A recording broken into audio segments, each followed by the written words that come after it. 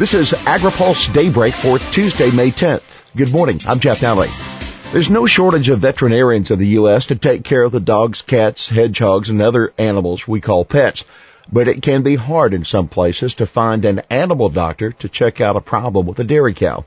That's why USDA yesterday announced $2.4 million in funding to help attract animal doctors to places in need, as well as train new vets. Sunny Ramsaway, the director of the National Institute of Food and Agriculture, said these funds support activities for veterinarians and veterinary technicians, helping them gain the specialized skills to address shortages in parts of the country.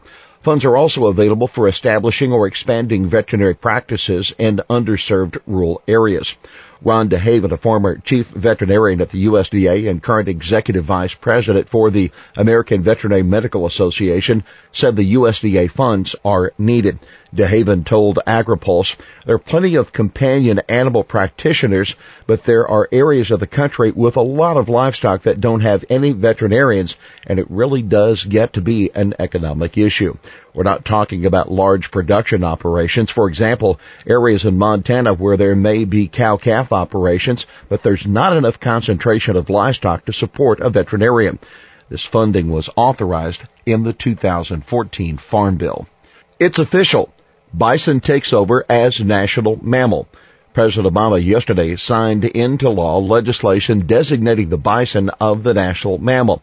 According to the National Bison Association, the designation recognizes not only the historical importance of the animal, but also that it is an emerging part of the U.S. farm economy. The bison joins the bald eagle, the oak tree, and the rose as national symbols of the United States. U.S. whiskey is big in Japan. The land of the rising sun is really thirsty for U.S. whiskey, and U.S. exporters are happy to keep grain-based liquor flowing across the Pacific. That's according to a new report from the USDA's Foreign Agriculture Service that says 2015 was a record year for U.S. whiskey exports to Japan. FAS data shows Japan imported about 3.1 million gallons of whiskey last year, a 21% increase from about 2.6 million gallons in 2014. The report said there are several factors behind the swift rise in imports, including increased tourism and a popular television show about the birth of domestic whiskey production in Japan. Rural Group sees bad news in merger. The Federal Communications Commission approved the mega merger of Charter Communications, Time Warner Cable, and Bright House Networks yesterday. It's a development that the Rural Broadband Association said would hurt rural broadband providers and customers.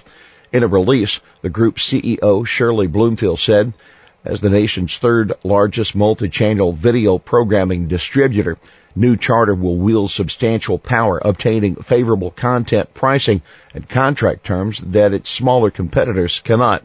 This dynamic has ramifications across the industry, both for those small entities that compete directly with New Charter and those that do not, and more importantly, for the consumers in rural areas served by these small businesses. Groups want Bundy's cattle gone.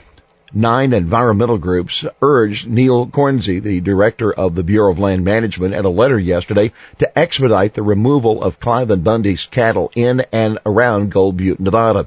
The estimated 1,000 head of cattle have been trespassing on the former Bunkerville allotment since Bundy refused to sign his grazing permit in 1993. The U.S. District Court of Nevada permanently enjoined Bundy's use of the allotment in 1998 and ordered him 3 times, in 98 and in 99, as well as 2013, to remove his livestock.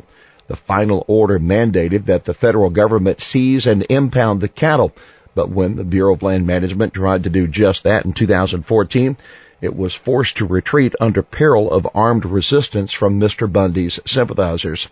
Bundy was sent to jail for his involvement in the standoff shortly after his sons Ammon and Ryan Bundy, who led a 41-day armed takeover of the Malheur National Wildlife Refuge in eastern Oregon earlier this year, were put in jail on federal conspiracy charges.